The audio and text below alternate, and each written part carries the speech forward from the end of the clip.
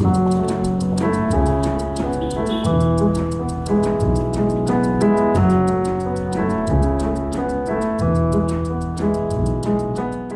and welcome to Everyday Sublime. This is your host Josh Summers, and it's a pleasure to have you here with me today. Okay, today's episode, I share a Dharma talk I gave recently on the theme of mindfulness of breathing. And what I try to convey in essence is that the practice of mindfulness of breathing supports the refinement of attention. And I say it that way because most people tend, when they come to mindfulness of breathing, they tend to think that the object of the exercise, meaning the name of the game, is to keep your attention continuously connected to the experience of breathing. So there's something magical or intrinsically good or insightful or wise about the breath itself. But the emphasis that I give here is that we use the breath, not because it's intrinsically special, but the breath is just a readily available object of attention vis-a-vis which we can really refine our own attention. And then it's that skill of attention that, as it sharpens, opens us up to a deeper understanding of the causal mechanisms beneath or within our experience. In other words, we see how our experience is more and more a fabricated production in a way. And mindfulness of breathing, when we really start to settle into finding the rhythm within that gives us a palpable, tangible, somatic grounding in this understanding of the causal dynamic of our experience. So it's a really wonderfully rich theme. It's one that I think is best suited for more advanced meditators, as I get into in this talk. But if you are just starting out with meditation and you're beginning with the breath, I hope some of the reflections that I share ease your entry into that practice, or maybe even refresh wherever you are within your practice if you're using the breath as an object. So I hope you enjoyed today's talk. Before I give it to you, I just want to say that if you're interested in supporting the show, one easy way to do that is to head over to our website on our shop page. This is at joshsummers.net/shop, S-H-O-P, where you will see we have on-demand workshops that focus on the basics and even more the intermediate level material of yin yoga, looking at how yin yoga impacts the body physically and benefits the connective tissue in our joints, but also how yin yoga impacts the energy body through the lens of Chinese medicine. And as someone who practiced acupuncture for 20 years, I've always been interested in how the physical practice of yin yoga influences or brings about a improved circulation / harmonization of the internal energetic state, and how much that conditions kind of a softness and equilibrium of the emotional or psycho-emotional being, and how all of that harmonization internally, in turn, supports a much smoother entrance into meditation and gives the individual, in my opinion, much easier access to quote-unquote samadhi states, that is, states of calm serenity. And from calm serenity, as the Buddhist tradition has often suggested, from calm serenity, it becomes much easier to have a crystal clear perception or penetrative insight into the nature of experience from that deep clarity. So we try to offer a suite of practices, both yin yoga, qigong, or energy work in Chinese medicine, and meditation as a way of harmonizing the energy in preparation for deeper wisdom and compassion practices from the meditation or Buddha Dharma path. So we have a variety of workshops, courses, and classes online that you can purchase that speak to all of those themes. And if you just head over to joshsummers.net/shop, you can see what we have that might work for you and your interest level. But the final thing I'll say too is if you'd like then to practice with Terry and me in a more ongoing way, we have formed an online practice community called the Riverbird Sangha, where each week we teach 4 online classes over Zoom focusing on meditation, qigong, and yin yoga. And if you're not able to attend live, all of those classes are recorded and archived in our library for whenever it's convenient for you, or whether you'd like to go back and retake certain classes or listen again and again to help deepen and reinforce the central themes and reflections we share. So if any of that's of interest, if you'd like to have an online practice community that's low key and quite warm and relaxed, consider joining the Sangha.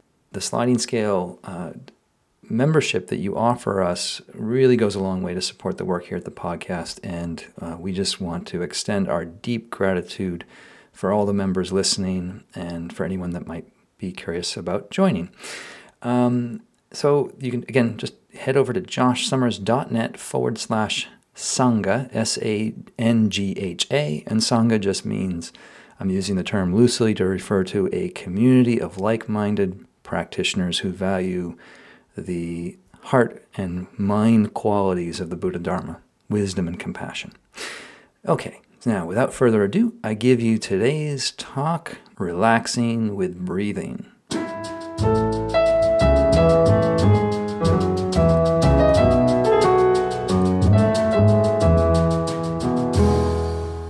For this evening's talk, I'd like to start with a quotation from a 15th century Japanese Zen master. And this Zen master has a story that will turn up in this talk at some point. But the quote, and his name was, if I'm pronouncing it correctly, is Ikkyu. Ikkyu. It sounds like Nikyu without the N. Ikkyu. Ikkyu. And this quote says, "Many paths lead from the foot of the mountain, but at the peak, we all gaze at the single bright moon." So many paths lead from the foot of the mountain. There's many ways up, but at the peak, we all gaze at the single bright moon. And you've probably heard something like that somewhere. There's memes that go around on social media. One mountain, many paths, one mountain. And I thought the quote, when I found the quote, it kind of reminded me of a very important theme in spiritual practice. And that's the theme of the difference between the map and the territory. So there's, if you think of the mountain with many paths going up, you could imagine a cartographer drawing or creating a map of those paths. And the idea of the map is that it will help the person on the journey to find their way on the path and to traverse the path to reach the goal. But it's important to remember that the map is not the territory. And countless people I've studied with try to reiterate that point, that the map is not the territory. The map, in a way, is a conceptualization, conceptualization through thought and idea about what the territory is. But it's always going to be imperfect or incomplete or incapable of fully capturing the totality of the reality of the terrain. And I'm bringing this up because a Dharma talk, or the Dharma in general, the Dharma as the embodiment of the Buddha's teachings on freedom and peace and well-being. The Dharma itself is a map, really. All the teachings that the Buddha gave behind are just his best effort, I think, to leave breadcrumbs or a trail of popcorn or some clues on how, like sort of helpful hints for how to walk this path of transformation. And I'm bringing this up because really in the way I'm approaching sharing the Dharma with you, I'm essentially trying to draw from the best descriptions of the map that I've heard over the years and just convey them and share them with you. But there's one thing that can get a little confusing, and I'll try to be clear about this as we proceed. But sometimes the maps, different traditions or different schools or different teachers can sound like they're speaking from different maps. And sometimes it can seem like the maps are talking about different mountains, or the one's talking about a mountain, one's talking about maybe a different kind of topography altogether. And so it can get a little confusing. And I just want to try to start to speak about like a bigger picture of the Dharma map and try to contextualize the various tools and reflections and exercises that we work together with. So that essentially when you approach any technique, there's a tendency, and I'll speak about it when we talk about the breath today, but there's a tendency with any technique to become a little bit myopic about the technique itself and to get quite particular and maybe, and I speak from my own practice here, maybe a little obsessive about the technique. And in doing so, there's kind of a losing or loss of the big picture. So the forest kind of vanishes to the particulars of the tree. But if we think of the Dharma as a map, one of the things we'd want to know about the Dharma is what is the map? Where is the map taking us? What is the direction that the map is leading? And this is where it can get a little confusing in that different traditions, different teachers will call forth different facets of the Dharma in terms of what they describe in their teaching. And there's I think I've shared this with you in the past, but there's a very famous story about sort of an analogy that the Buddha gave of a bunch of, like a handful, say half a dozen blindfolded individuals brought to a room where there's a big elephant. And they're each allowed to touch the elephant, but they're blindfolded. So they don't see that it's an elephant. But in touching the elephant, then they're asked, well, what is this? What are you touching? And the person touching the ear says something like, oh, it feels like a big fan.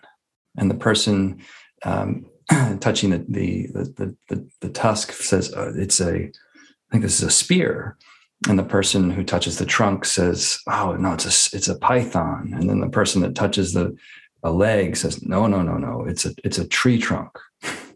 So they're all touching the same elephant, but due to the particulars of where they're in contact with it, their expression of their contact with that reality will sound different.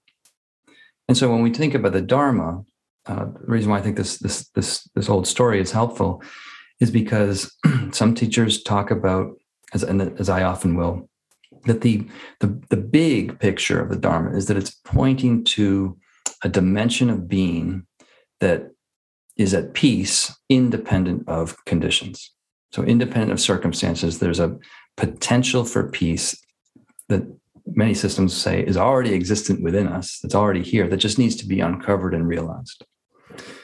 But if peace isn't your word, there some traditions refer to a sense of wholeness, like a real sense of feeling complete and utter and fully alive. Some put it in terms of qualities of the heart.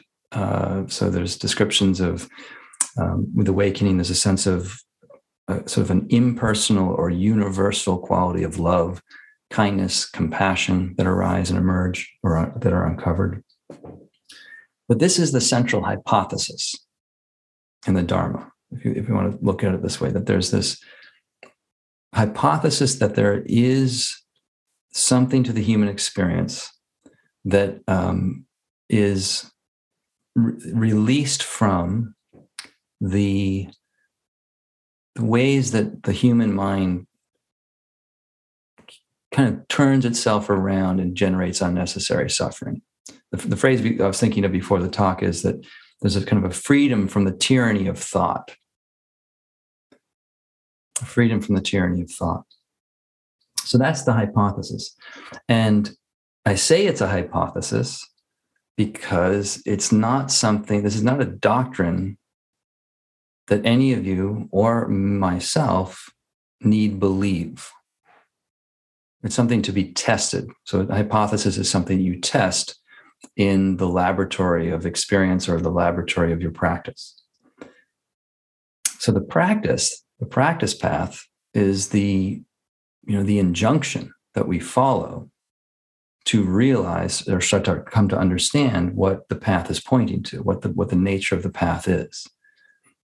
And I remember when I first got into the Dharma, I was reading a lot of books by this American philosopher Ken Wilber, and he tried to frame contemplative practice within the basic structure of the scientific method. And he essentially said, the meditation practice is the injunction. You perform an injunction. So when you run an experiment, you run the experiment. That's the injunction. You perform the test, and then while performing the injunction, you gather data from the experiment. And as you gather data, you then check in with other people who have run the same experiment. And as Ken tried to point out, he says, if you have not learned geometry and algebra and trigonometry, you aren't qualified to verify the truth of the Pythagorean theorem, as an example. You're sort of trained and educated enough to do the test yourself and then confirm or reject the claims of, say, the Pythagorean theorem. In more practical sense, if you want to know what a pumpkin pie or an apple pie or a blueberry pie or a pecan pie, whatever kind of pie you like, if you want to know what that pie tastes like, you have to make the pie. You have to bake it. So making the pie, following the recipe, that's the injunction. And then the tasting of the pie is the apprehension, the direct contact, the direct experience of the reality. So the question is, what is the Dharma injunction? What is the central injunction of the Dharma? What is the test that we're running? And I want to borrow a story I've used for a number of years, but I always knew this story in more of a generic format. And it's a story about the same Zen master that I mentioned earlier, Ikkyu. I didn't know his name until recently. The story I want to share is about a seeker who comes to Ikkyu. I always knew it as just comes to a Zen master. But the seeker comes and asks the Ikkyu, the Zen master, what is the highest wisdom? What is the highest wisdom? And another way of saying this is, what's the Dharma? And Ikkyu picks up his calligraphy brush, dips it in the ink, and on the paper in front of him draws the character for the word attention. That's the answer. What's the highest wisdom? Attention. But the student or the seeker says, is that it? That's all? That's the highest wisdom? Isn't there something else?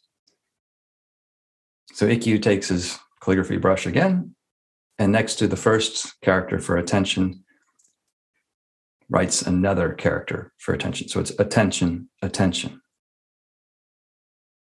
The student, the seeker, says, that doesn't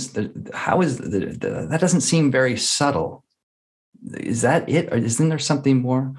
And as you might gather where the story is going, if you've heard this before too, Ikkyu picks up his calligraphy pen and writes one more character. Attention, attention, attention. And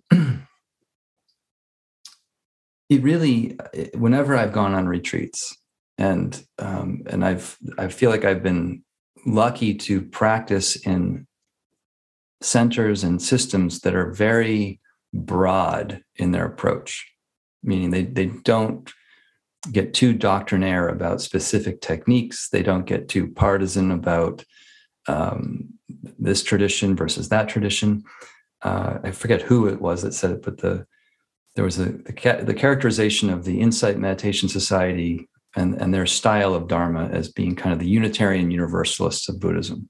that they're open and accepting of all facets of Buddhism, and including the wisdom traditions of other religions and other traditions too. So when I've been on retreats there, I should say, what I was going to get to is that the practice really seems to boil down to that the simplicity of that we're learning how to pay attention.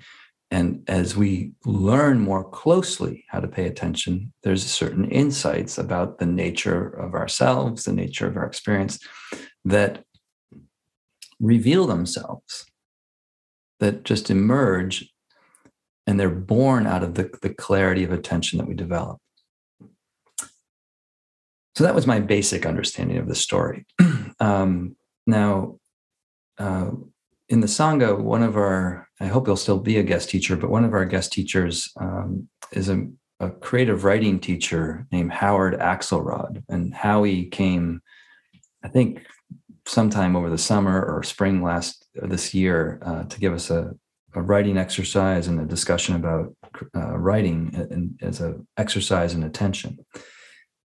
And last week I published a conversation I had with him about his newer book called The Stars in Our Pockets, which is really a beautiful look at how the digital world and our lives in the digital world are, sadly, in his view, and I'm very sympathetic to this, creating a kind of inner climate change. And in this inner climate change, certain capacities that have been part of our heritage for a long time are starting to wither and atrophy and die. Attention span being one of them, compassion, empathy, patience. These are all under attack in a way. And I don't want to get too down here, but the good news is our practice is a way to rehabilitate and preserve our attention. But in the book, The Stars in Our Pockets, he shares the story about Ikkyu and the seeker. And he had some very, as he does, he had some very insightful reflections about this interchange or the exchange between the seeker and the student, or seeker and the Zen master.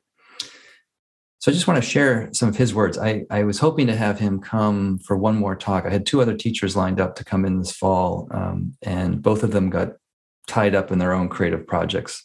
Howie's in the process of writing a novel, his first novel, and another teacher that I was going to bring in is finishing an album that he's making. So in absentia, I want to share with you a little bit from Howie.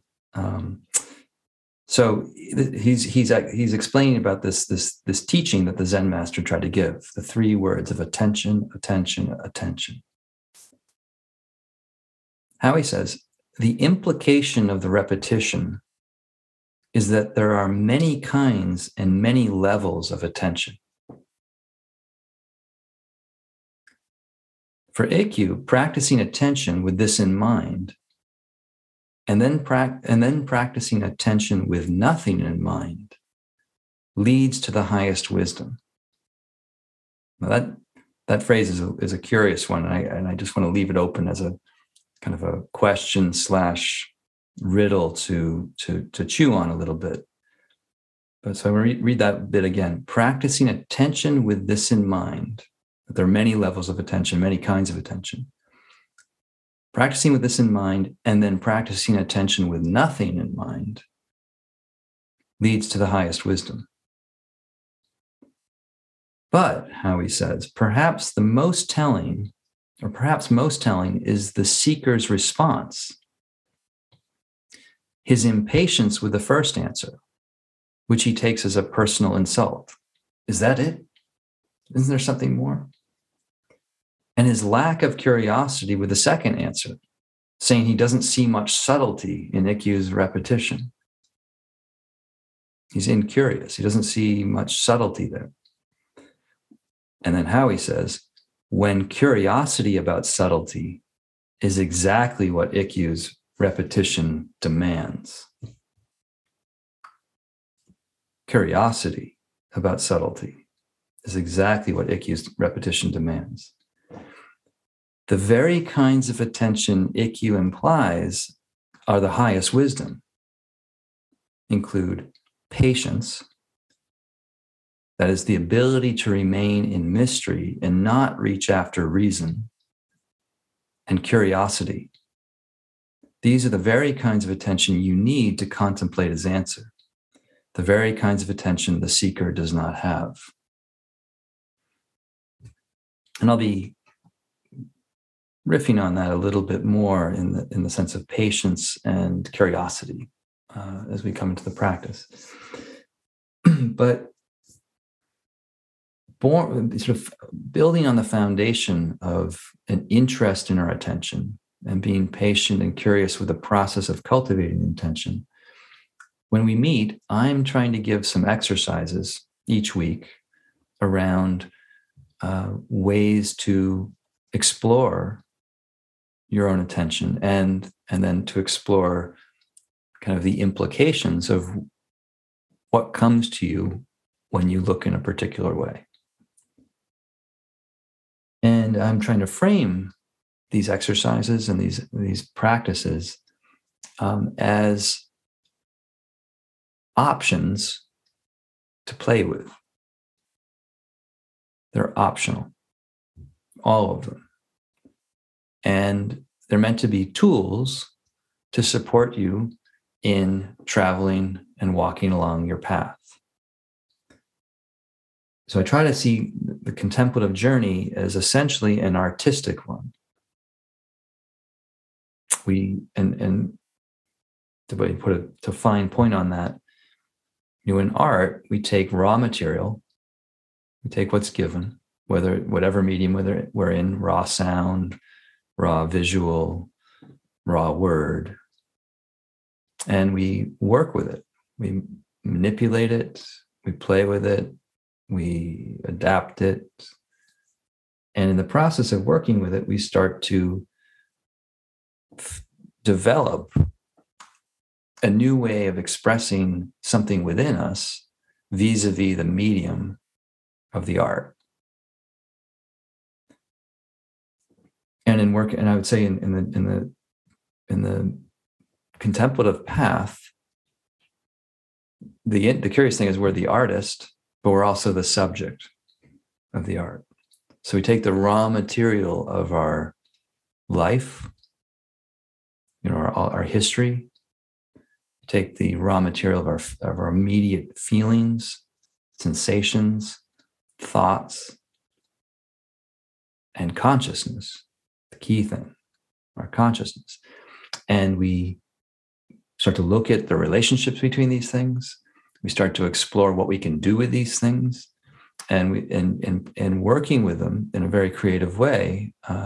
My sense is that people start to develop a less programmed way of living. Meaning the way you interact with the world isn't so preconceived. It's not defined by things you've done in the past. It's not defined by reactive patterns. There's a freedom of expression that is not defined by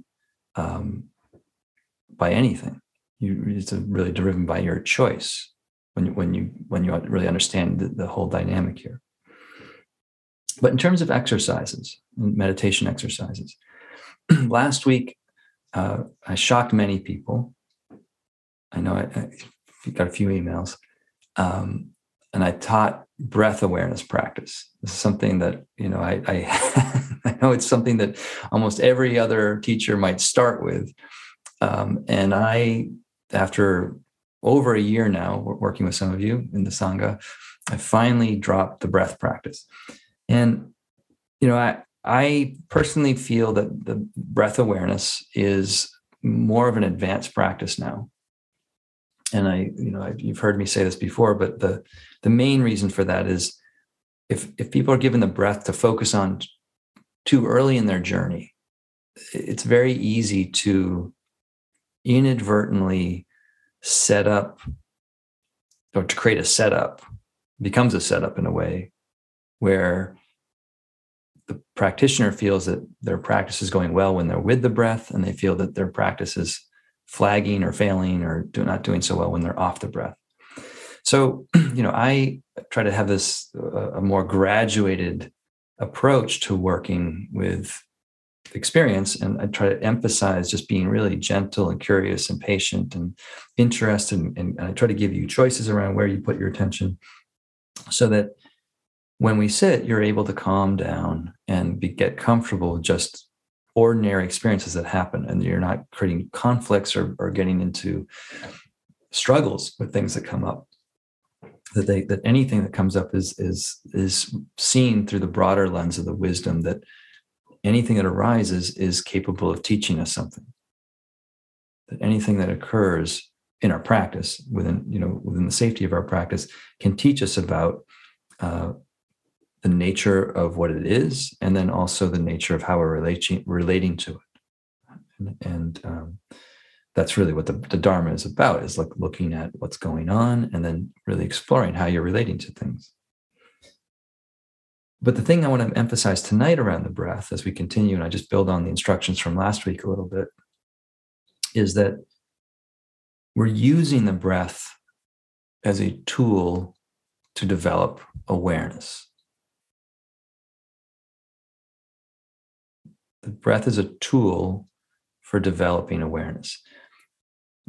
It's all too easy to sort of think that when we try to focus on the breath or be present to the breath, that the aim is to stay with the breath. There's something like intrinsically important about the breath itself.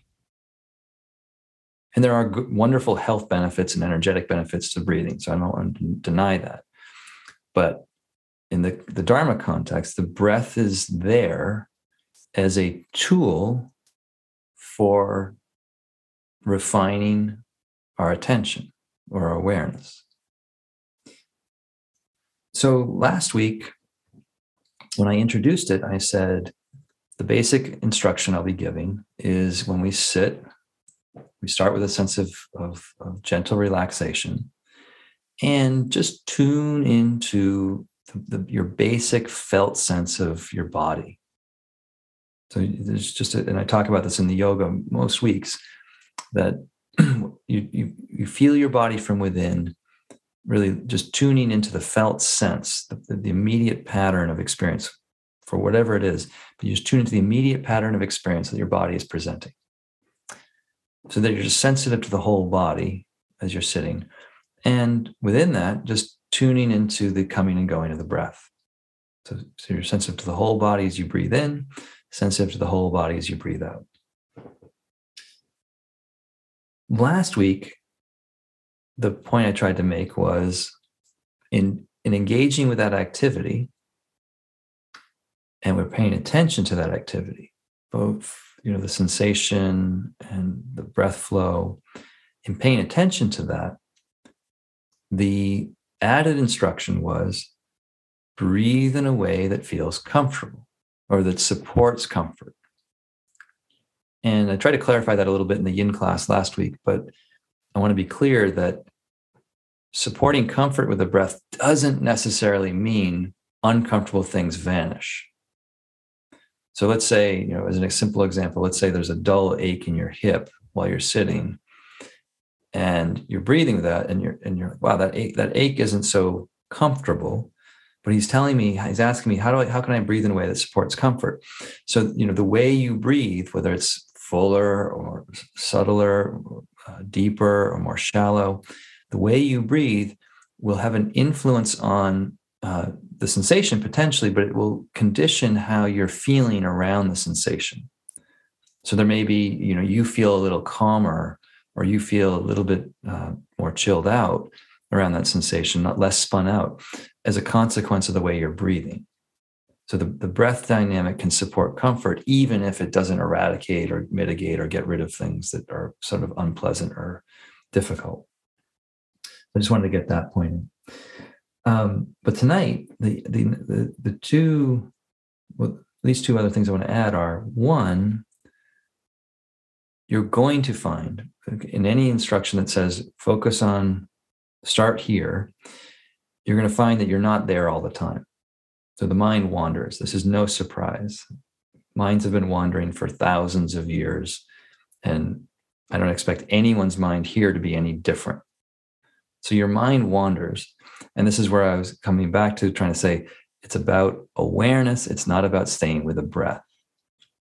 So one clever definition of mindfulness is that it's a paying attention to how the mind moves from one thing to the next. Paying attention to how the mind moves from one thing to the next. So when you see your mind move, that's part of the practice. When you see your mind depart from the breath, that's an essential part of the practice. And as I try to share from time to time, that the fact that that happens on its own is actually part of the data set you need to start collecting in the Buddhist sense. The fact that your mind wanders on its own is data that your mind is not under the control you think it is. Or as in contemporary Burmese Sayadaw, U Tejaniya says, your mind is not your own, but you're still responsible for it. So last week I was saying with the breathing, explore the karmic impact of how you're breathing. Like, can you breathe in a way that supports comfort? This week, I want you to also include interest in what it's like when your mind wakes up from having wandered. So you're there, you are breathing, your mind departs, and it will depart. If you're like me, it will probably depart anywhere between 500 to several thousand times in a 20, 25 minute sitting.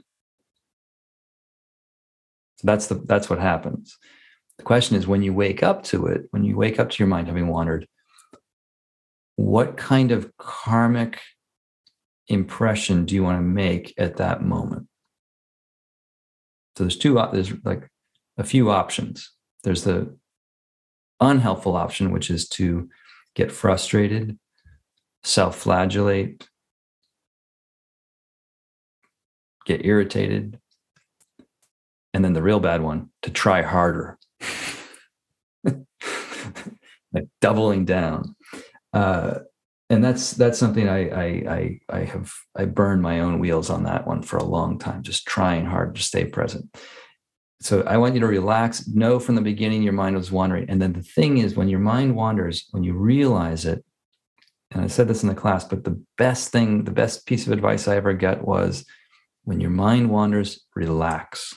When you realize it, when you realize you've come out of a wandering loop, just relax. Let your face relax, let your body relax, let your mind relax, knowing there's no problem with that. Okay. So then I want you to feel the kind of the karmic implication. That meaning, how does relaxing within the wandering condition your experience?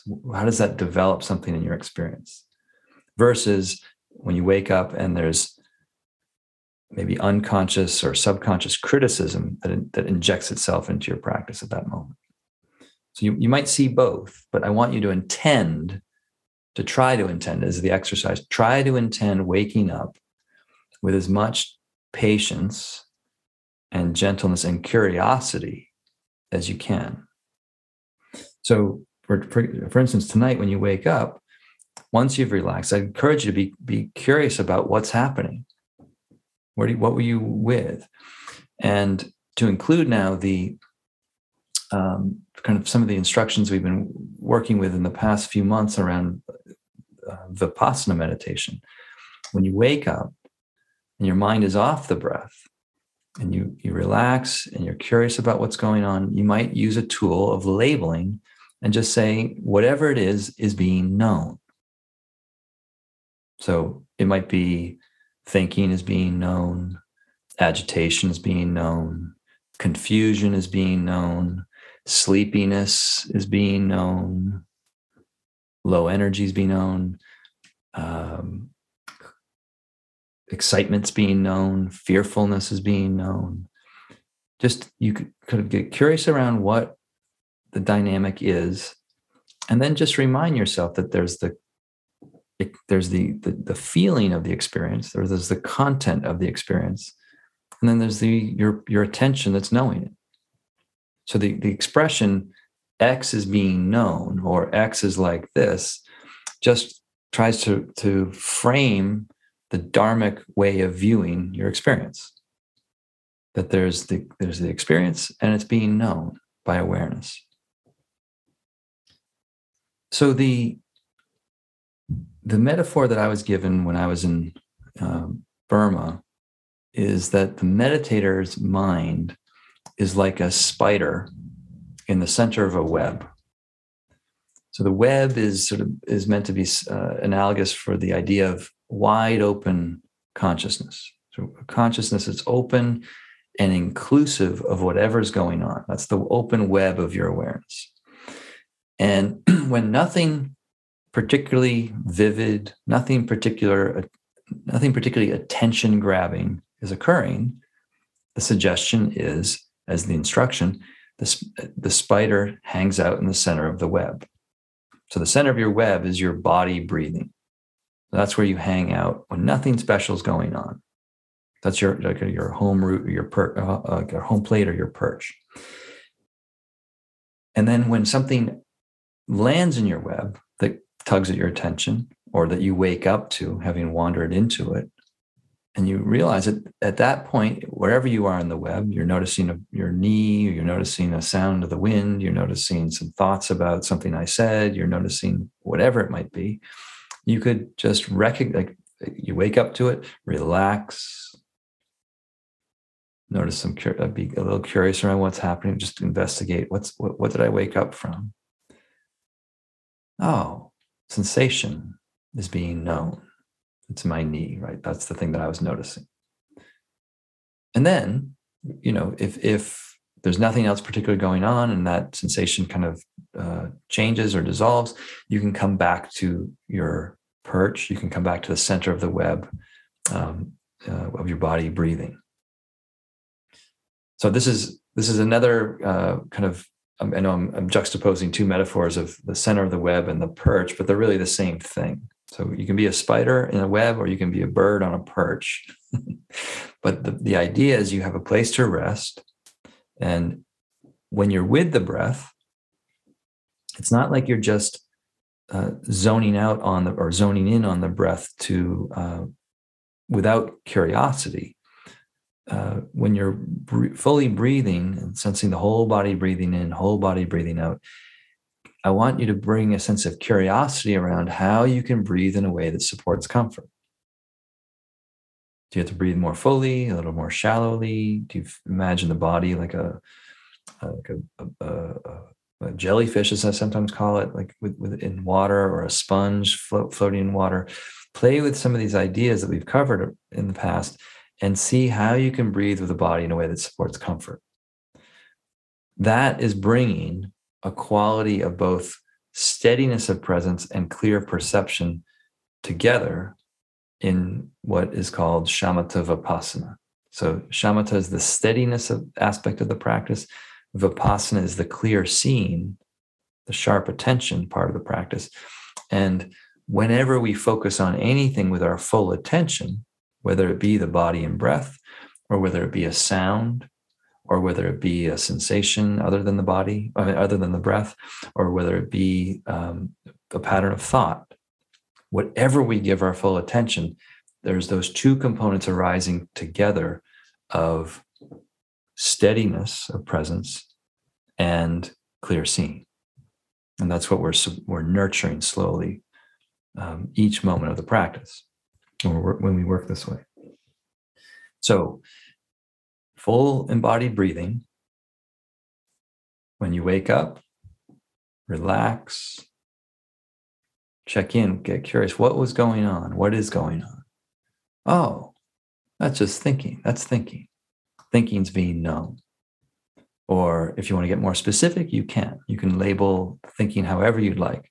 But the phrase it is being known reminds you that there's one side of it, the experience, that's the content, and the other side is the awareness that's recognizing it.